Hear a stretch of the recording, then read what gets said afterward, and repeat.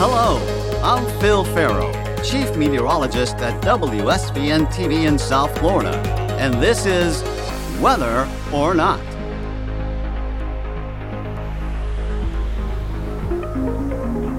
This is the first week of summer. School is out, the heat is on, the beach and pool awaits. This time of year is also marked by hurricane season and rainy season.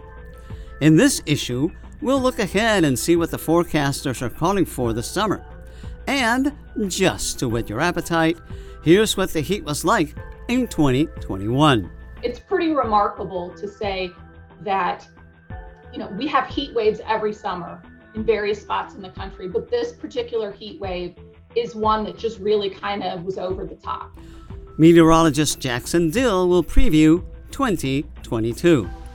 Plus, so far this rainy season, we've had afternoon downpours and tropical rains. Flooding has been a huge issue. Many are wondering what we have to look forward to.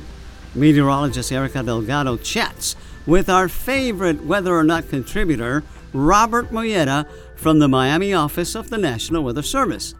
That's all ahead on Weather or Not. The best app From the best weather team is right here. 7's Hurricane Tracker app. Get the latest forecast models. my 7 weather blog. And of course, 7's Cone on your phone. It's yours free from the Storm Station 7 News. Before we can look ahead at the summer season, we need to look back. Here's meteorologist Jackson Dill as he chats with Karen Gleason, meteorologist with NOAA's National Centers for Environmental Information. So just my first question for you is, can you just set the stage for our audience and describe what a typical summer is like across the different parts of the United States? Typically during the summer, which are the months of June, July, and August, average temperatures tend to be the warmest in the southern tier states, and specifically the warmest temperatures are most likely seen in Texas, Louisiana, and Florida. They typically average in the low to mid 80s, and that's averaging both nighttime as well as daytime temperatures. And then as you move further to the north in the lower 48, you expect those temperatures to cool off. There are some variations, but in general, the coolest temperatures are in the Pacific Northwest as well as across Maine, and they average between about 60 and 65 degrees Fahrenheit. So you've got about a 20-degree difference from the southern states to the northern states. Looking at precipitation, the western U.S., it's typically their dry season in the summer. They tend to not have any or have very little precipitation during the summer months. Their wet season tends to be in the winter. Other parts of the West can see, maybe an inch or two of rainfall during the summer, but by and large, it's very dry in the West in general. The eastern half of the U.S., on the other hand, is typically fairly wet. There's a lot of influence from the Gulf of Mexico and the Atlantic Ocean, which are great moisture sources. And most of the eastern U.S. gets about 10 inches of precipitation or more on average. The Gulf Coast regions, and specifically the parts that border the Gulf of Mexico, as well as the southeastern states that also border the Atlantic Ocean, because of that ample moisture supply, they tend to get about 15 to 20 inches on average of rainfall during the summer. And then certainly tropical systems can send that over the top, as we saw last summer. But in general, that's what you see for temperature and precipitation across the lower 48. And it seems like one of the bigger headlines from this past summer was how it was one of the hottest on record, if not the hottest on record. Can you explain how hot it really was and which regions in the country were the hottest compared to what's normal for a summer? Right. Yes, no, that's a great question. During the summer of 2021, we actually tied with 1936. It was like neck and neck, like literally hundreds of a degree Fahrenheit when you average all 48 states from 1936. So it really was the warmest, and it tied for the warmest on record, but there were definitely regional variations in that. Certainly the areas that stood out were much of the West that averaged about 6 to 7 degrees above average and were record warmest in many of those locations. State by state, the states of California, Oregon, Nevada, Idaho, and Utah, they each ranked warmest on record. Washington, Montana were second warmest. Arizona, Wyoming were third warmest. So basically the western half of the United States was really warm. There was a really persistent ridge of high pressure, which allowed southerly winds to kind of dominate. And it created a heat dome in the West. We did see above average temperatures from the plains to New England and as well as parts of Florida. And then we saw in the south central part of the US, from Texas to parts of the southeast, average to slightly below average temperatures. So, when you take all of that into consideration, it ended up being the warmest because the West was just so amazingly warm. Precipitation wise, portions of the Pacific Northwest, Northern Rockies Plains, the upper Mississippi Valley received below average rainfall, and portions of the central Gulf Coast had nearly double their average rainfall. And a lot of that was due to Hurricane Ida. The Gulf Coast states, the mid-Mississippi Valley, Eastern Great Lakes, and much of the Northeast had above average rainfall. But overall, it's interesting because the summer was really warm in the West, record warm for parts of the West. And then, like I said, other parts, it was near average. I know I'm in North Carolina and we had a really nice summer for once. It wasn't above average. So that was nice. I want to talk more about that heat that you mentioned in Northwest, especially in late June, where there were all-time records set. It was so extreme that more than 100 people died because of how high those temperatures were, and they're not really used to heat events like that. Can you explain how rare heat of that magnitude is in that part of the country? So the heat wave that occurred towards the end of June of 2021 was really special in the sense that the magnitude of the records that were set were really kind of unprecedented. A new state temperature record, in fact, was set for the state of Washington in the Hanford area. They reached 120 degrees, breaking the previous record of 118. So this is a statewide record. It's not just that location, it's across the entire state. There is no on record known location that has exceeded that value. So broke a record by 2 degrees. And in Oregon, Pelton Dam and the Moody Farms Agromet site, they both tied the state record, which is 119 on June 29th. And that record was a record that's been in place since 1898. So this is a long time record that they tied. And as I said, many stations across the Northwest, dozens upon dozens, broke their own all-time records during this time. In fact, one station, which to me, this is just astounding, in Quillay, Washington, they broke their previous all-time record by 11 degrees. So it's not an 11 degree above normal temperature. It's take their highest temperature ever recorded and add 11 degrees to it. So they reached 110 that day. So this is not a location that gets above 100 like ever, and they hit 110 on this particular day. So it's pretty remarkable to say that, we have heat waves every summer in various spots in the country, but this particular heat wave is one that just really kind of was over the top. Yeah, it seems like the number of records that were broken during that event was pretty different from any other events before. Yes, I would agree. So both temperature and precipitation last summer were in the top 10 for warmest and most wet, respectively. Is there a correlation between the higher temperature readings and precipitation measurements? Or in other words, would we expect more precipitation, more rainfall, or more snowfall to increase as temperatures increase? So it's a really interesting question. And there actually is a correlation typically between temperature and precipitation, but it's not, it's not warmer temperatures correlating with higher precipitation. In fact, the national statistics, so it being warmest and then it also being 8th wettest on record, it's a national average. So it kind of smooths out the rough edges everywhere. It really, if we look regionally and we overlay temperature and precipitation, whether it's above or below average, the correlation that you're actually going to see is that warm temperatures drive dry conditions and vice versa. Dry weather can inflate temperature readings. So there's a moisture component here. Where there's a lack of moisture, it can get really hot really quickly. That's why we have deserts that heat up really hot during the day. But then conversely, where you have lots of precipitation, you have lots of cloud cover, and cloud cover suppresses the daytime high temperatures.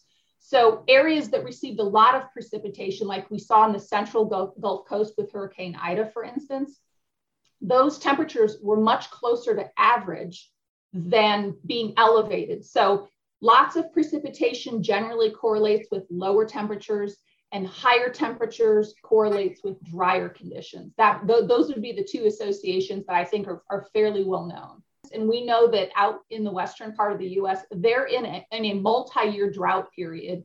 Yes, they have punctuated moments where there is precipitation, or they have an atmospheric river event that brings a lot of precipitation over a short period of time. But by and large, much of the West has been in a precipitation deficit for many years at this point. And so being that dry and the ground being as dry as it is, it can heat up very quickly because there's no moisture to help balance out the heat, the incoming radiation. So yes, definitely the dry conditions exacerbate and intensify the heat and allow it to really heat the ground. If there was more foliage, if there was more ground cover, some of that heat would be translated and transferred and it wouldn't get as hot. So that prolonged nature of it being as dry as it was for as long as it was definitely helped contribute to that intense heat. What were the most notable extreme weather events that took place in the U.S. last summer? So clearly the Pacific Northwest heat event was probably one of the big ones, and probably could be the biggest because of it being so unusual.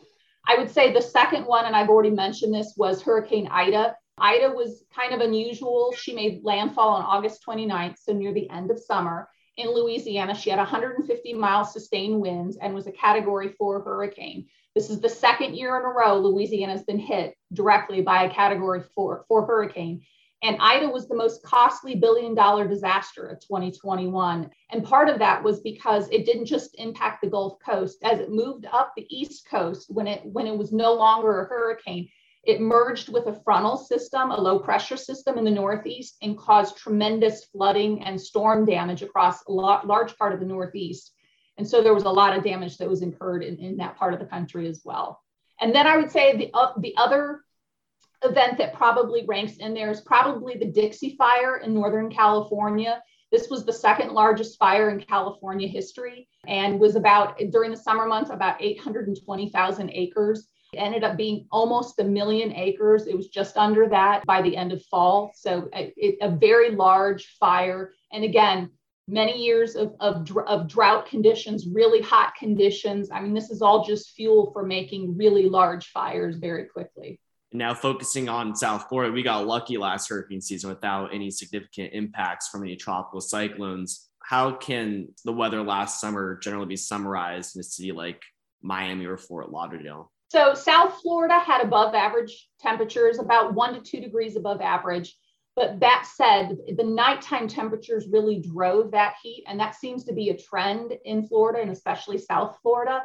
So overnight low temperatures were notably warmer, about 2 to 3 degrees warmer than average. So about 74, 75 degrees overnight. And daytime temperatures were a little bit closer to average, just a slight bit above average. So when you average the two together, you get about 1 to 2 degrees above average. But it's those overnight temperatures that's not cooling down. And that's a large part because there's such a moist blanket of air that's present, and that heat cannot escape when you have that much moisture in the atmosphere. So overall, it was I wouldn't say a typical summer. Certainly the overnight low temperatures not cooling down is becoming more normal in South Florida. I would say Florida in general generally escaped the heat that happened out west. So it was much more normal. When you take a look at precipitation, it was near average across the state as well. Tropical cyclones sometimes are a normal part of the South Florida summertime precipitation regime. Despite that, there really wasn't a lot of tropical activity, as you mentioned. And so the precipitation was near average for the summer. So it was a fairly average, slightly above average temperature summer for Florida. So not too bad.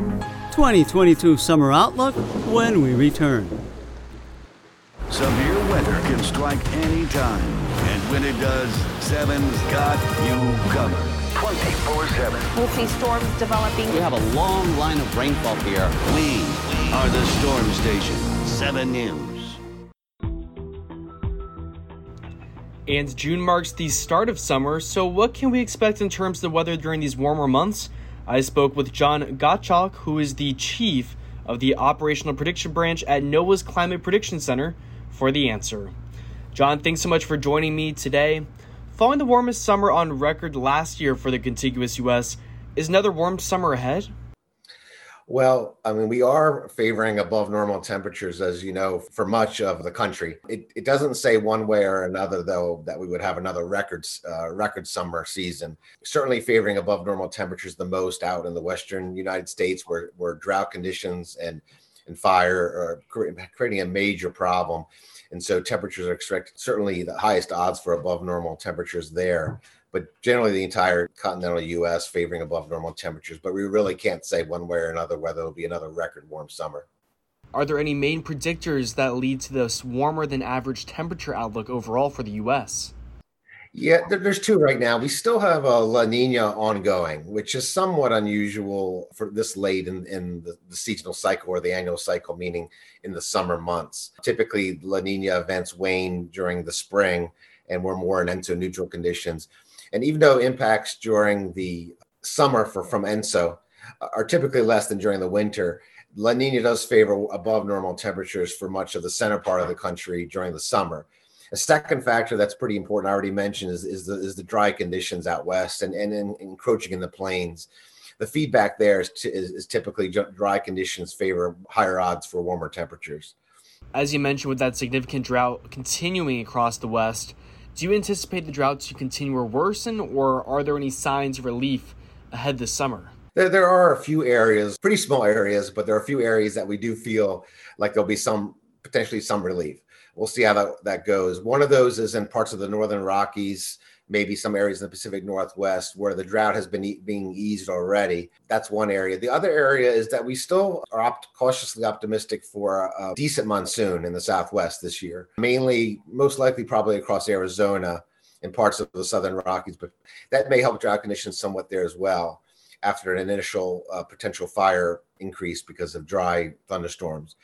But the areas, unfortunately, the remaining areas are favored to persist or actually develop further in drought across parts of the plains, northern plains, north central plains. How about rainfall? Are there any particular regions in the U.S. that are expected to have a wetter or stormier weather pattern during the summer as a whole? Yeah, as I mentioned already, the Southwest, that we do favor some more active convection and thunderstorm activity there. But also along the eastern seaboard, precipitation trends in the last 10, 15 years have been considerably more wet. And also with the La Nina in place and the forecast for an active tropical cyclone or hurricane season in the Atlantic, there is greater potential for some storminess along the East Coast and the Gulf of Mexico. Not predicting any landfall specifics, but in general, the odds are slightly elevated because of that as well. In South Florida, June, July, and August make up about half of our rainy season. What is expected this year? For South Florida, we are, favoring above normal temperatures. The odds are not as high as some of the other areas I mentioned, but for all the factors that we've looked at, we're favoring above normal temperatures. For precipitation, most likely more across the northern part of the state, but again, with the active hurricane season anticipated, we'll see how that works out. But the favoring of that is likely to have probably above normal precipitation on the season as a whole, in addition to just the strong land-sea contrast that we see for active daytime convection. And of course, that would be dependent with hurricane season because you could predict seasonal activity overall, but not where they track. Exactly. We're making no statements about actual specific landfalls. I want to be very, very clear about that.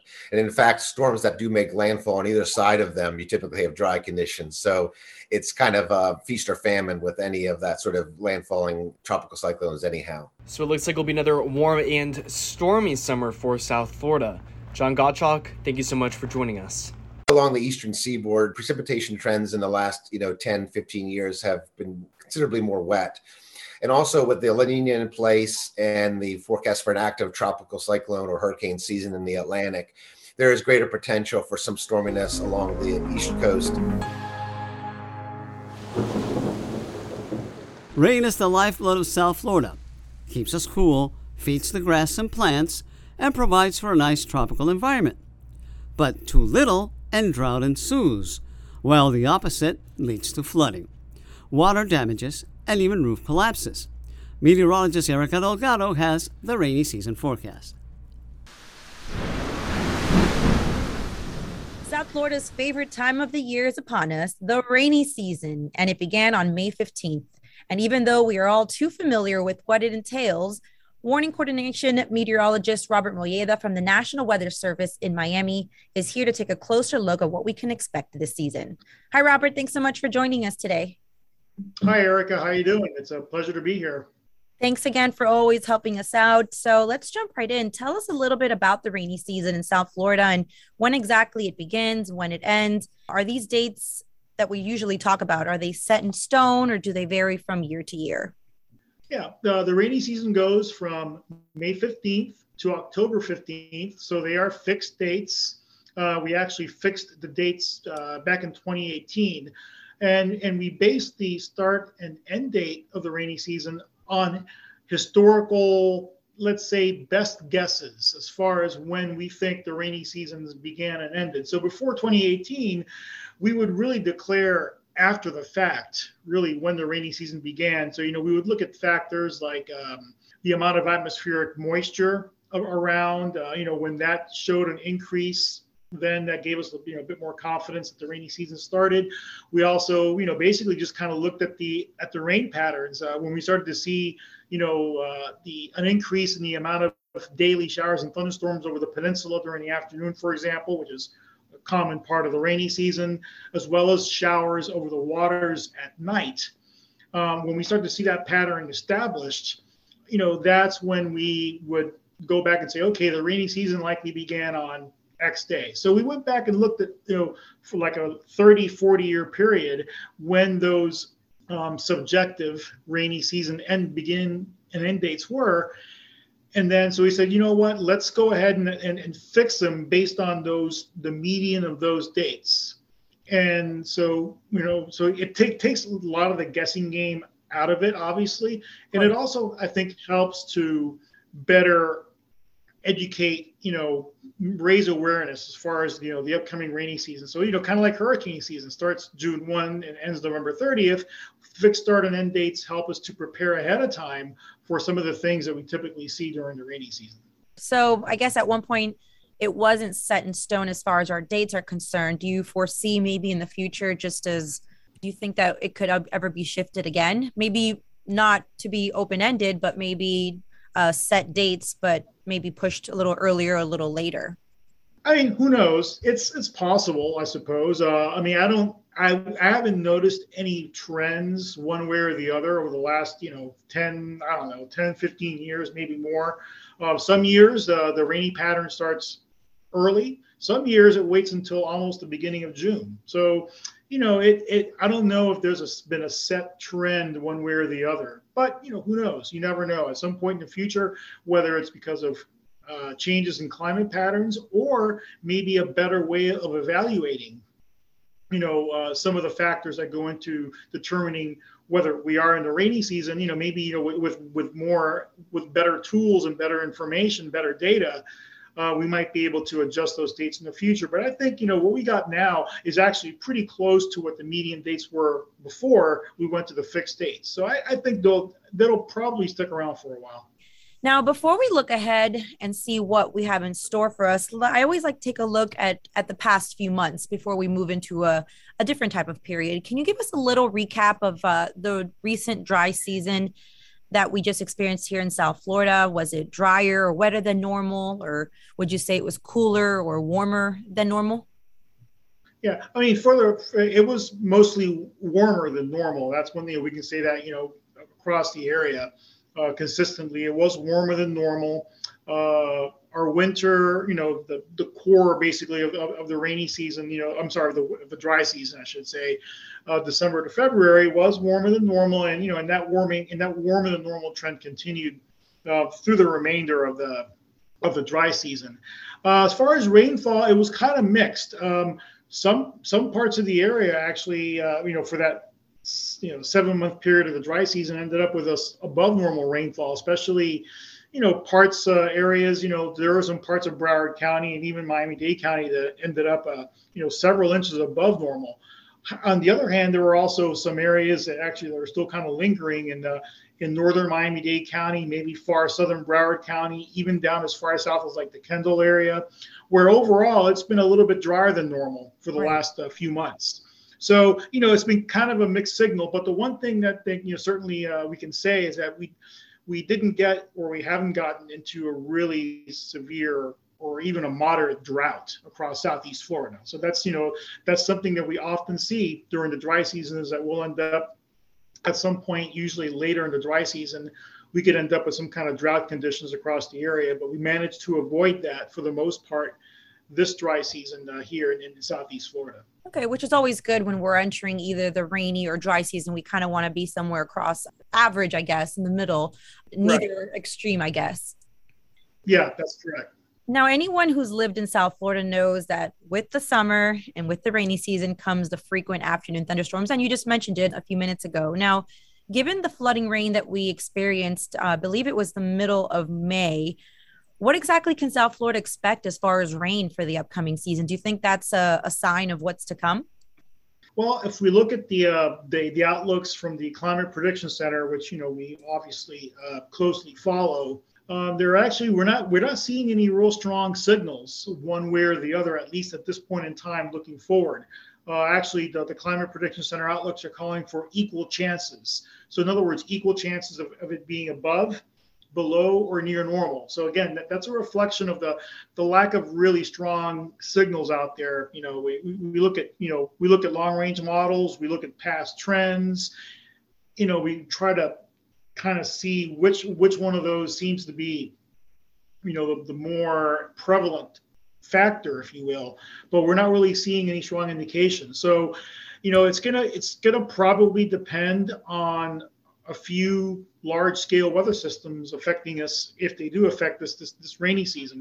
That could be, for example, it could be a tropical disturbance, some kind of large-scale weather system that just dumps a lot of rain over the entire area, or it could even come from a tropical storm or a hurricane. Those are, of course, big rain producers also. So, that's, of course, a big unknown.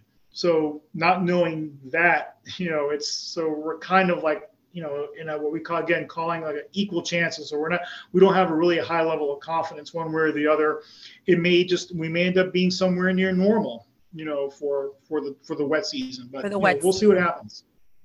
Okay. Now you mentioned like no strong indication one way or the other as far as rain is concerned. As far as temperatures, we've noticed a few afternoons through the spring, at least late spring, where we've had temperatures 90 plus here in South Florida for a significant amount of days.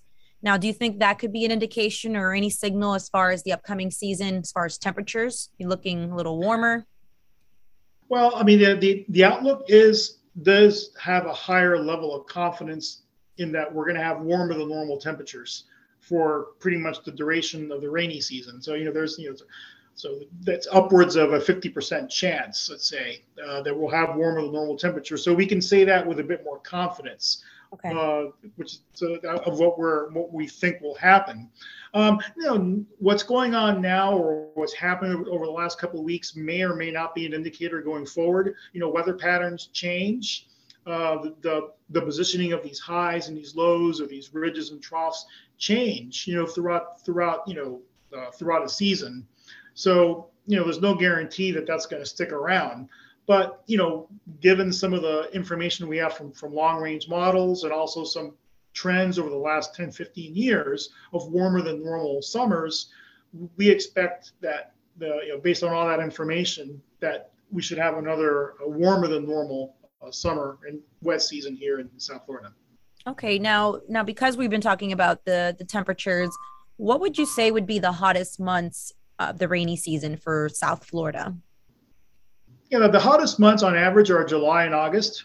Again, it doesn't mean that we can't have the hottest temperatures of the summer in June, or even in May sometimes. But on average, if you look at the average daily temperatures over a 30-year period, it's pretty much July and August. Like the period between mid-July and mid-August seems to be is the hottest on average. Like, for example, the average daily high temperature during that period for most of South Florida is somewhere like around 90, 91 degrees. Again, that's an average, which means on some days it could be a little bit warmer than that.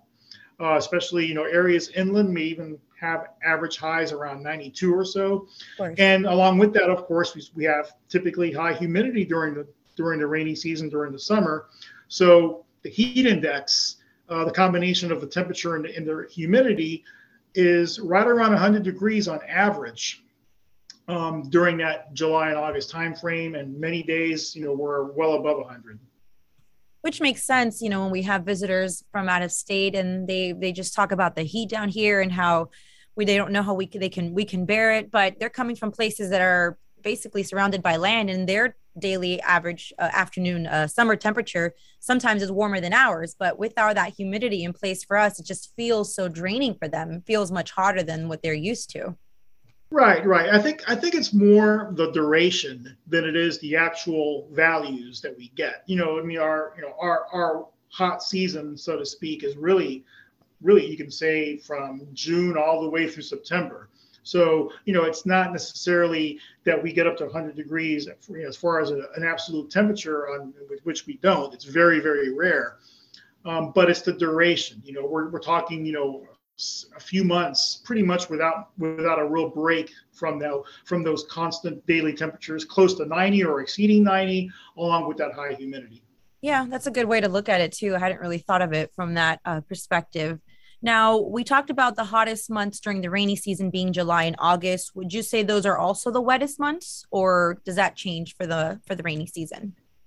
Yeah, on average, the wettest months are June, and then also August and September. It's kind of close between those 3 months. July is actually in a normal July, we actually get a little bit of a break. The average rainfall actually is a little bit lower in July than it is in the months either before or after. Interesting. Now, would you say that August and September are usually a little wetter due to tropical influence? That's certainly part of it. Whether they're from like tropical waves or tropical disturbances that still can bring a lot of rain to the area, which tend to be more common, of course, in August and September, as well as from organized tropical systems, depressions, storms, or even hurricanes. So so if you average all those out, over the last 30 years, that's, I think, an important reason why the average rainfall is higher in the months of August and September. So while we're on topic with tropical systems, NOAA recently released their hurricane outlook for the upcoming Atlantic hurricane season, and it shows above normal activity this year. So can you quickly review with us what the current outlook would be for the season that begins on June 1st? Yeah, the outlook from NOAA for the Atlantic hurricane season is calling for 14 to 21 named storms, so somewhere in that range. Of those, 6 to 10 could become hurricanes, and then from those, 3 to 6 could become major hurricanes. So again, those are numbers that reflect an above normal number of storms. And actually, if you kind of break it down by percentages, there's a 65% chance, or really almost a 2 in 3 chance, that we're going to end up with an above normal hurricane season. But that also means there's a 35% chance, or about a 1 in 3 chance, that we could end up with near normal number of storms or even below normal number of storms. So certainly not set in stone that we're going to have an above normal season. However, all the conditions that are out there in the tropics that we've been monitoring over the last several months do point towards another above normal season in the Atlantic basin. Of course, but there's always that 35% that we can hold on to for hope. Right. And, and I do want to make, one quick comment about those outlooks. Those are not landfall. It's not a landfall forecast. In other words, those outlooks do not indicate what areas are more likely to be hit by tropical systems. It's just merely an outlook of how many storms might form anywhere in the Atlantic basin. Where they go or what areas they affect are really only determined by the weather systems that are in place at that time. And, those are things that we can't determine or get a good idea of until we're, maybe like a week or 10 days away at most. Yeah, and I'm glad you mentioned that because especially given last hurricane season, I believe, again, for I don't know how many consecutive seasons now, we did go through the entire list. So it was above normal. We did see a lot of activity last season, but there weren't a lot of landfall, at least here in Florida and South Florida. We really didn't see much of anything. So people were confused. They said, the outlook called for above average activity, but there really wasn't anything going on. But that didn't say that in the Atlantic, there were tons of storms at one point, just developing one after the other. So that's important to point out about those landfalling storms. Yeah, absolutely. I mean, you certainly don't want to tell people in Louisiana and in the Gulf Coast that nothing happened, because Exactly. they've been hit really hard the last couple of years. They sure have. Based on your experience and just talking about how we have a higher level of confidence for temperatures to be above average this rainy season, do you think our local conditions impact or influence any tropical system formation, I guess, closer to home? The formation and movement of tropical systems they're really more determined by large scale weather systems, not necessarily or not so much what happens in one local area. Of course, what happens in a local area, in other words, the kind of weather we will get in any local area is determined by those large scale weather systems, which also influence the formation, the movement, and the intensity of tropical systems. So I would say mostly no to that, as far as whether local weather can influence hurricane season. The only thing that there might be maybe a small contribution perhaps would be ocean temperatures. So, let's say, for example, of the Southeast U.S. and the adjacent waters just offshore, the Western Atlantic or the Gulf, if we're having a really hot summer, for example, there could be a reflection of that in the oceans that are, in the ocean temperatures that are just off the coast. So, if you have a tropical system, let's say a hurricane moving into that area of warm waters, provided that the other elements are in place as well, then that could maybe lead to a greater potential for strengthening of a tropical system. But that's probably about the only thing that I would say that there may even be a remote connection between local weather and what could happen with hurricanes or tropical storms in general. So it really wouldn't be so much as far as formation, but just like you said, contribution, if there's already a system nearby. Yeah, even ocean temperature. Exactly. But right. Yeah, mainly in the ocean temperature, in the area of ocean temperatures, right? Okay, great. Well, South Florida, you heard it here. The signal for equal rain chances expected for this upcoming rainy season. Of course, higher level of confidence for temperatures to be above average. So we're talking hotter conditions this rainy season. The 7 Weather team would like to thank our friends at the National Weather Service in Miami, specifically Robert Molleda, for always making time to talk with us.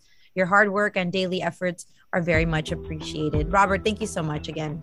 My pleasure. Thank you very much. Take care. And now, here's a Phil fact. In one day, a hurricane can release enough energy to supply all of the nation's electrical needs for about 6 months.